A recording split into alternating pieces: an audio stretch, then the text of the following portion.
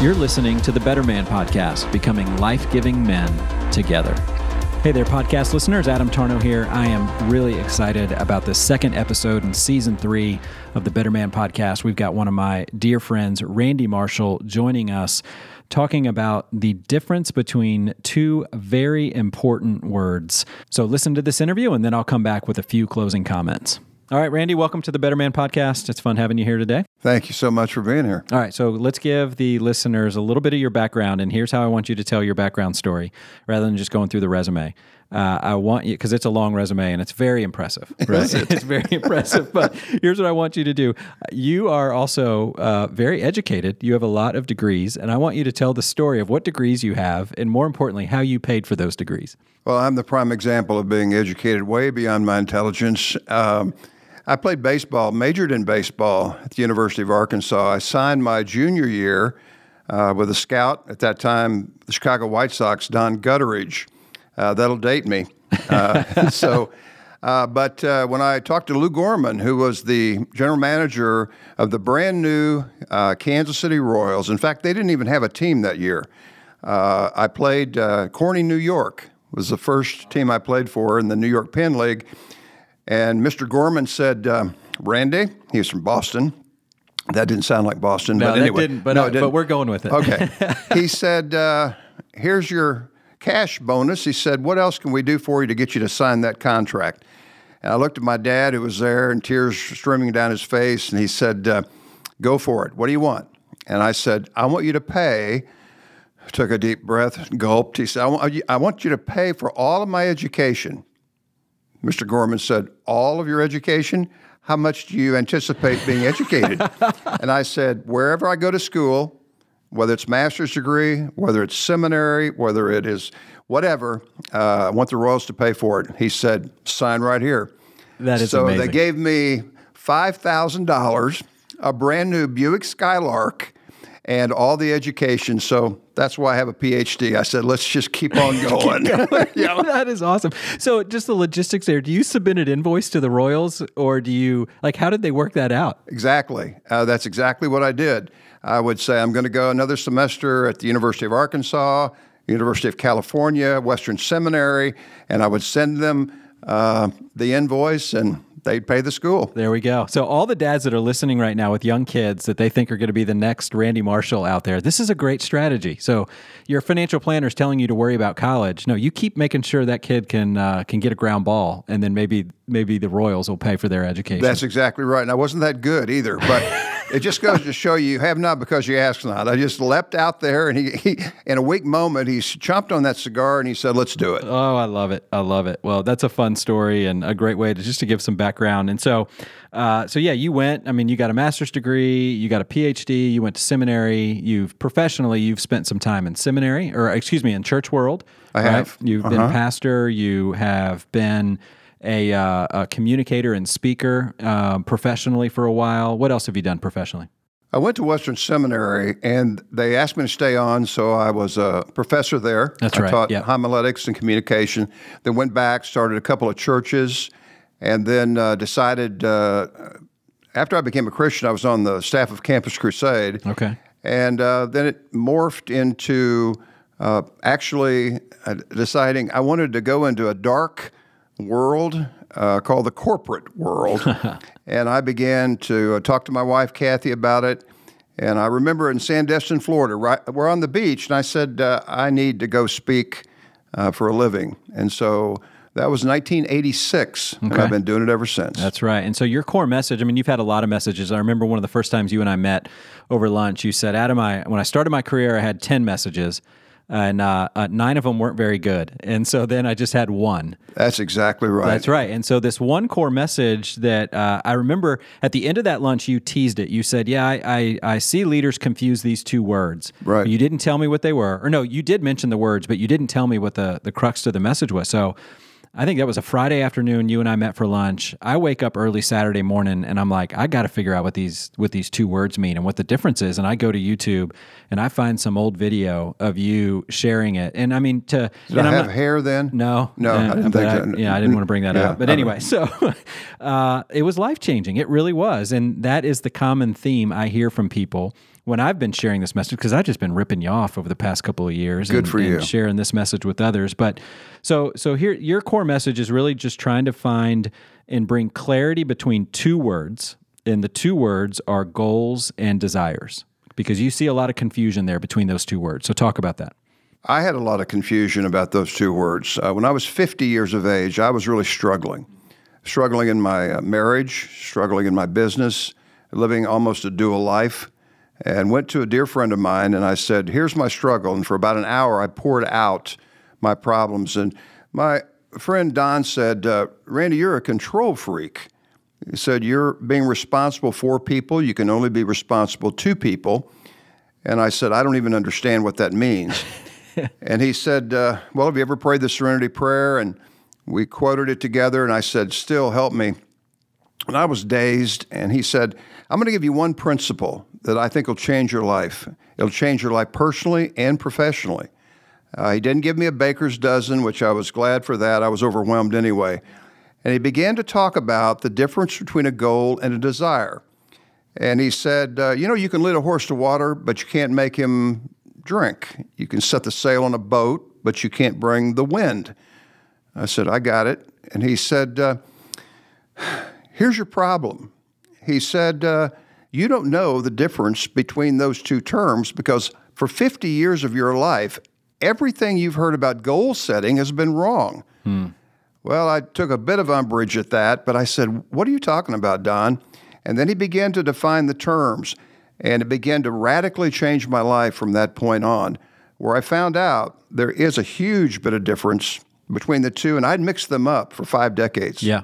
And I think there's going to be a lot of men that are listening to this when they hear the word control freak, which obviously that can be a little harsh or hurt when you hear that, but there's going to be a lot of men that are going to identify with that, because I think generally speaking, as men, we like to be in control. We want to be in control. We want to be in control, and we maybe have some success and things look like that was because of us, and we have control. But I think one of the principles in that little YouTube video that I watched that morning, I think you started that talk off saying that the key to happiness in life is knowing who's in control. No doubt about it. What I've discovered, Adam, is that I can have peace on the inside and productivity on the outside if I know the difference between the two. If I don't, then I am frustrated, sometimes despondent, sometimes depressed, because what I'm discovering is I've mixed the two up. And unfortunately, because of that, I'm paralyzed many times. Yeah. So let's unpack this. So what is, as simply as you can state it, I think you've got like a couple bullet points under each word to help describe them. So what's the difference between a goal and a desire? Well, the question was posed to me, Randy, is it a good goal for you to have a great marriage? I said, of course. And then Don, my friend, when I was in trouble, said, is it a good goal to have your children be raised to be responsible citizens? And I said, well, of course. And then he said, there's where your problem is.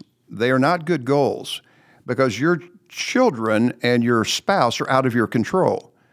And you cannot control them because they have a free will of their own. They can go their own independent way.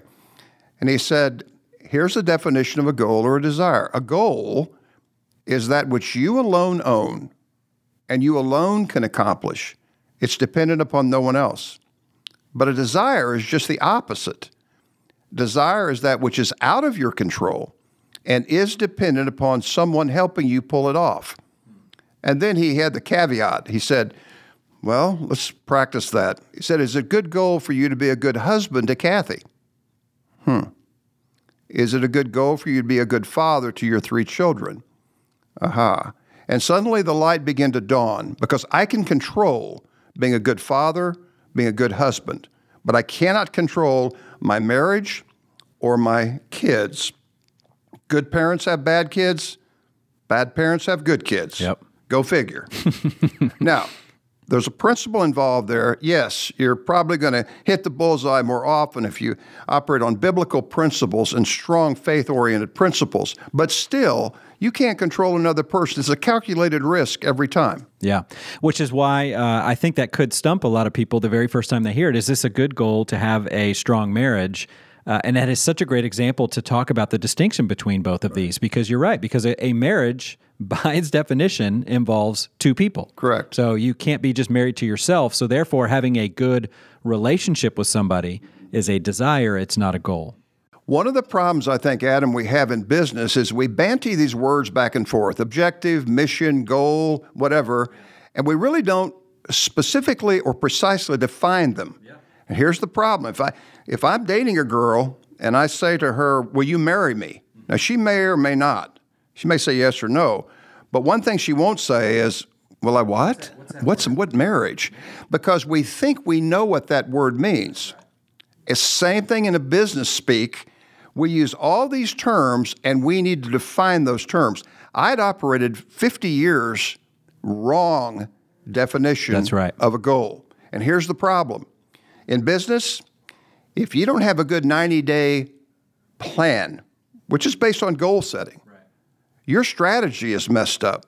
If your strategy is messed up over the next year, then your 3-year vision is messed up. So we've got to pert back and say, what's the key to unlock what you talk about all the time is clarity. Yep. Yeah, and that key is just determining who's in control right now. What are the things that I alone, and I like that word, alone, I alone can control those. And those are the only things that should be goals under this definition, under this framework. And so what's really interesting, like I bet, there's some men listening right now that they probably got together with some of their guys, maybe if they're a part of a church in a small group, or maybe some folks in the, that they work with. And it's the beginning of the year, and they're starting to talk about, what are your goals this year? Right. And I love doing this. I'll ask people, do you have goals this month or goals this year? And then just listen to what they say. And I'll say this, Randy, in my experience, since you've shared this principle with me, 75% of the time, somebody's list of goals is filled only with desires. They flip it every time. Every time. Let me tell you what I do. If somebody says to me, would you meet with me, consult with me? I'm going to go to Denny's or something, and they have a legal pad, and they'll say to me, here's where I'm struggling. Yeah. So I'll take some notes. And I'll draw 2 circles for them. And there will be a center circle, which is smaller than the outer circle. In the center circle, I put the word responsibility. In the outer circle, I put the word concerns. And what they've listed off to me go in the outer circle. Economy, competition, my manager, whatever it is. It's in the outer circle. Inevitably, those things are out of their control. Yep. The center circle constitutes, if it's going to be, it's up to me. I got to make this happen. I got to go play in the traffic. This is my job description, right in the center. So what I talk about is a glance gaze principle. We gaze at the center circle. We glance at the outer circle. Don't flip that. We're flipping it all the time. So where you focus, what happens to the center circle? On responsibility, you focus there, which you can control. Yep. It gets bigger. The outer circle, if you focus on that, it gets bigger, and the center circle gets smaller. So here's what I do. I redefine the terms. I say, let's substitute the word responsibility here for goals. The outer circle, out of your control, call those desires. That's the basis and the philosophy behind this whole goals versus desires. That is fantastic. So let's, so there's a couple other principles under those. So like a goal you talk about is related to activities, and a desire is related to results of activities. Why don't you unpack that real quick, and then let's talk about some other ways this applies. Yeah, let me grocery list that, and then we can hop on that. 3 principles that drive a goal. Keep in mind, it's in your control. Right. Number 1, you have to work for a goal. Okay. You can't sit in the office and have them knock on the door. It doesn't come by osmosis. Right. You got to go out there and seek them. If you're in sales or in your management, you're recruiting people, you got to go out. Yep. So it takes a work ethic. Yep. That's got to be translated, secondly, into activities. When I played baseball, my dad used to say to me, Randy, to hit the ball, you have to swing the bat. I don't care what kind of pitch it is. Get the bat off your shoulders. Catch a fish, put a hook with a bait, hopefully. You want a crop, plant the seeds. You got to water it. But the point is, that work is always translated into activities, and that's behavior-driven. The third one is time-driven. Goal setting is predictable, Adam, and it is scheduled. I got to put it in my day timer. If I can't control it in time, it's not a good goal. Yep. I'm just playing around with it. So all of those things, work, activities, generated from I got to do it or it won't get done. Yeah. And then finally, it's got to be predictable and scheduled. But if you flip the coin on desires, it's just the opposite. You do not work for a desire. Number one, you pray for a desire. And the old adage, I work as if everything depended upon me 100%. I pray as if everything depended upon God 100%. That is the serenity prayer. Yeah. So then you move it on down the line. And what you mentioned just a second ago, desires have to do results of the activity. And here's what I've discovered. I hold goals with a tight hand. I hold desires with a loose hand. But in a laser-like focus, if I'm focusing on goals, it's amazing what results I get because I dissipate energy if I don't. I'm griping and complaining about the things I can't control, and it's water cooler talk all the time. And it's commiseration, and it's criticism, and those people out there, and all that kind of stuff, when I could be working. Yep. Put a circle around me, the revival begins with me. Yep. I am the problem. And then finally, it's unpredictable and it's unscheduled on desires. They come out of the blue, serendipity. Oftentimes I don't deserve it. Sometimes I don't earn it, but it just happens. But it's amazing what happens. As my dad used to say, the harder I work, the luckier I get. Yes, it's so simple, but yes, so profound because it is so easy to just to flip those two. And I don't know why it is. It could be just a discomfort with it. I mean, in 2020 gave men around the world so many opportunities to get these two things mixed up, right? And there was so much clarity that was driven. Like we had very little control, almost none, over the pandemic. We had very little control over what government officials were going to do.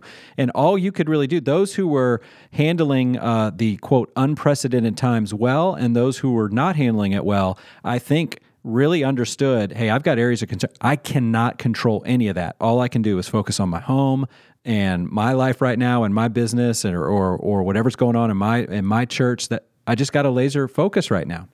I think this pandemic has created our feet firmly planted in midair kind of attitude where I finally figured out, I'm in control of really very little. Yeah. And so it comes out of the blue and holy mackerel, what's going on here? Do you know that for 3 years, I've not done this message at all? I've sort of moved into missions and sort of gone a lot of traveling, done some writing. This next month, I'm doing 13 of these messages. Out of the blue, people calling me saying, that message you gave 3 or 4 years ago, we think we need to revisit that message. That's right. Because people are very aware of that. Yeah. And I understand why. Yeah. We've lost traction. Yeah. So let's explore how this impacts the life of a man a little bit. Let's go through a couple different roles that he may have. So let's talk about the role of as a husband and let's say dad. Let's go dad first. Okay. So what you're saying is right now, hey, I want to be a good dad. I don't know one dad out there that says, you know what, Adam, no, I don't want to be a good dad, right? Every dad wants to be a good dad. What we're saying here is this I want to be a good dad, that's a desire. Mm-hmm. And so what do they do now to start to figure out what the goals are? What are the things that they can work for, the activities that are scheduled and predictable? One of the things that we've done for about 3 decades now as a family is we do goals and desires. And we have 12 grandkids right now, and we have 3 adult children. So we gather on a 3-month basis, and we talk about goals and desires. We've gone over this very message. They know exactly what's going on. And so what happens is it enhances our communication. We have a basis to be able to talk to one another. Yep. And on an annual basis, we get to Sandestin, Florida, and we go over our yearly goals and desires. But we plan literally as a family goals and desires every 3 months. And so that has helped us tremendously. Yeah. Even our little kids know what a goal and a desire is. Yeah. So it's changing the culture of the family that, I can set a climate of love and acceptance around here, but I can't change you any more than I can change the weather. That's right. Because you have a will of your own. Yeah. You can go your own independent way. But I always want to have a basis of communication with you, and this gives us some vocabulary to have it. That's right. And so a guy that's in there and wants to be a good dad, go, okay, what can I control? I can't control my daughter. I can't control my teenage son. What can I control? And let's go back. So I can control my attitude. Yeah. I can control trying to initiate with them. I can control inviting them to come run an errand with me, or I can control trying to schedule some time to be with them on the weekend or something Let's take a goal that just not long ago I had with our youngest daughter. She's busy. She's like a PT boat. I'm very task-centered. Yeah. Phi Beta Kappa type thing. Right. And so I wanted to get to know her heart. And so I said, Mindy, in a goal and desire thing beforehand, I said, could I have a date with you once a week in terms of the phone call or getting to and communicate with you? Now, not to be totally picky here, but it was not a good goal for me to say, get a date with Mindy. Yeah. What is in my control is ask her for the date. There you go. And now that seems subtle. No, but it's so important. You know what? She says, Dad, thank you, but I'm busy. Now, that could hurt me. Oh, she doesn't care about meeting to me. No, but I ask her, and I've done all I can do. I operate on what I call the Shamgar principle. You know what that is? Judges 3:33. Neither did I. I didn't have, Kansas City Royals pay for my seminary education. Well, that's a good point, yeah. Nor did I have an ox goad. But Shamgar did, and he killed 600 Philistines, or whatever number it was. And the principle that comes out of that is do what you can, wherever you are, with what you have. So good. Say that again. I like that. Do what you can. Do what you can, wherever you are, with what you have. Yeah. And that's what goal setting really is. That's what a goal or in your control really is. I can't change the world, but I can change my world. And I can set a climate, but they can have their will go their own independent way. Yeah. I'm even thinking about that right now as my kids are getting older. I've got a 12-year-old and 10-year-old, and my 12-year-old will be in middle school next year, and just even watching how much time he's spending with friends now, and just it's a subtle difference, and I'm just starting to realize, okay, the game is changing, and I like what you're saying there on that. What you shared with your daughter, I can't. All I can do sometimes. The goal is just ask Jake a question. Right. That's it. That's all I can do, and ask him maybe the same question every day, or just go up to him and look him in the eyes and ask him something. Like just try to pay attention and. Right. And that starts to get you in this realm of I'm controlling what I can control right now. When I perform a marriage ceremony and do premarital counseling, I'll say, there's three things I'm going to be talking about in this ceremony. One is commitment will hold the relationship together, but only communication gives it life. Okay? Second principle is always better to be kind than to be right. But the third principle is this: do not dwell on the things that bug you. Dwell on the things that bind you. And what I've discovered is the subtlety of a goal versus a desire allows me to execute the third one. Yeah. It's the glance gaze principle. If I have a white sheet of paper and over in the corner I have a big black dot, where do your eyes go? They go to the black dot. But the more I focus on that bugs me, that bothers me, the bigger it gets. The cancer cell becomes a tumor. And it wipes out all of the good stuff that bound me together in the first place. So I take back accountability for my own actions. I don't got nobody to blame but myself if you really understand what a goal versus desire is. And I'll tell you what's good for managers out there, it takes away the excuses. I go to a church that says, let's take away the excuses. And what goals versus desire does, it says, oh, I know you felt bad. I know you didn't have energy. It's what did you do that you said you were going to be doing? Because you alone could control that. Yeah. So, Randy, let's now move over to the world of just our relationship with God, personal relationship with God, our faith. So how has this principle impacted that aspect of your life? Well, first of all, when I was in full-time ministry in the church, vocational ministry in the church, I would be conditioned so much on the reaction of an audience, whether or not they were engaged with me, whether or not they were looking at the ceiling, whether or not they were tired, they didn't feel good, environmental distractions, internal distractions. What's helped me a lot in ministry is to know that I have three responsibilities. I am to be clear, accurate, and relevant. And I am to be that at home. I'm to be that in the pulpit. I'm to be that in ministry. All I can do is all I can do. All I can do is my best. I cannot control an audience. And so when I would teach or preach, or I would disciple, or I'd evangelize, Most of that was out of my control in terms of their reaction. In fact, all of it was. That's right. All I could do was be concerned about becoming a persuasive communicator, where I had my, it's funny, Adam, character, compassion, and my content are all controlled by me. Those are good goals. To increase my character, my honesty, my integrity, to increase my compassion or love for other people, and to grow in my wisdom in content. Those are all in control by me. That's all I could do is present that and leave the results to God. Yeah. And then, professionally, their engagement and the audience learning something, all that kind of stuff, that's out of your control. It is. You don't know. And I think about this, how this has impacted my walk with the Lord, just reminding me of the power of the simple disciplines, right? That be that principle of just like the small, consistent deposits over a long period of time. A long obedience in the same direction kind of idea. Yeah, he said really that is so true. well. Because what we do in ministry, oftentimes I had a guy say, in terms of nickels, numbers, and noses, we're counting and all of those things. All of those things are basically out of our control. Totally. And, I'm to be faithful, period. Period. And so it's waking up in the morning, make the cup of coffee, sit down, open up God's Word, and read, right? Then after you read, then talk to the Lord, pray. People make you angry throughout the day. Take a deep breath before you talk. I mean, just little things like that. You just start to realize the list of things I control is much shorter than I prefer, but much more deep and profound and helpful than I maybe first gave it, than I first knew. Spring training in baseball. Yeah. You go back to the basics. If you're having trouble out there in business and you're really scrambling, go back to say the key question, who's in control here? All I can do is my best.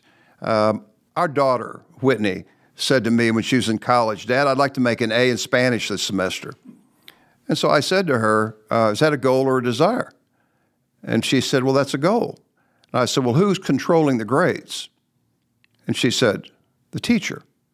I said, I'll tell you what, I'll pay for a tutor, you study the vocabulary, you do whatever you can do, and we'll pray you get an A in Spanish. You know what she got?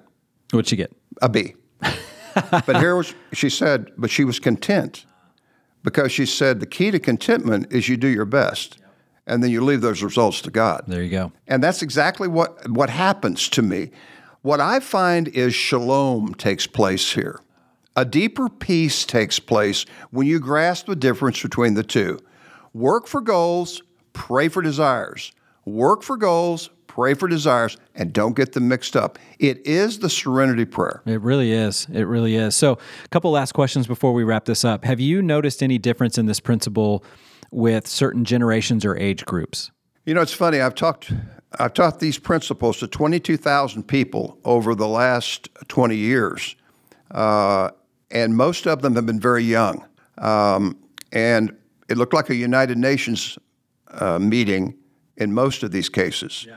So culture didn't enter into it. Okay, that's good. Age did not enter into it. What I've discovered, and this is the reason I think, Adam, this is a signature message for me, is it's as applicable to small kids that we have grandkids, and it's applicable to 75-year-old guys who've said to me, I wish I'd have heard this 25, 30, 40 years ago. It would have made a huge difference in my marriage and in my business. I have people all the time say, I want to save my marriage, but my husband isn't interested. Yeah. Or my whatever. Yeah. And I said, come on, because I want you to become so attractive on your own that person would want to come back to you. Yeah. So let's work on our own stuff. Yeah. And that's where goal and desires comes in. I share a tape with them on goals versus desires, and suddenly they feel a sense of, you know what?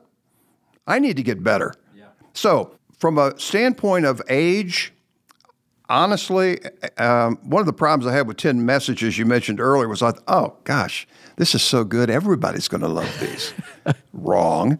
I mean, they weren't very good. But what I've discovered, I'm 73 now. I gave this message when I was 50. All those years, I think it has more relevance than ever before. Yeah. I really do. I think the millennials can go for it. I think some of the older people that have heard this say, you know what, I wish I'd have heard it sooner. I'm going to apply it for the rest of my life. That's exactly right. Yeah, I think that the older, when I share this with folks that are older than me, there is more regret and like, I wish I would have known this earlier, which is them just confirming this is right. Well, I wish I'd have known it before 50. Yeah, I bet. And then as early as I heard this message from you about 2 years ago and started sharing it with my older son, and he got it. I mean, because there's a simplicity to it that is understandable. But then it just takes the discipline to remind yourself every day. When older people come, I say older adults that have, let's say, junior high people and their kids, they will bring their kids to these meetings, and they'll ask their manager, "Could I bring our kids to hear this message?" Yeah. And they talk about it, and these kids talk about it.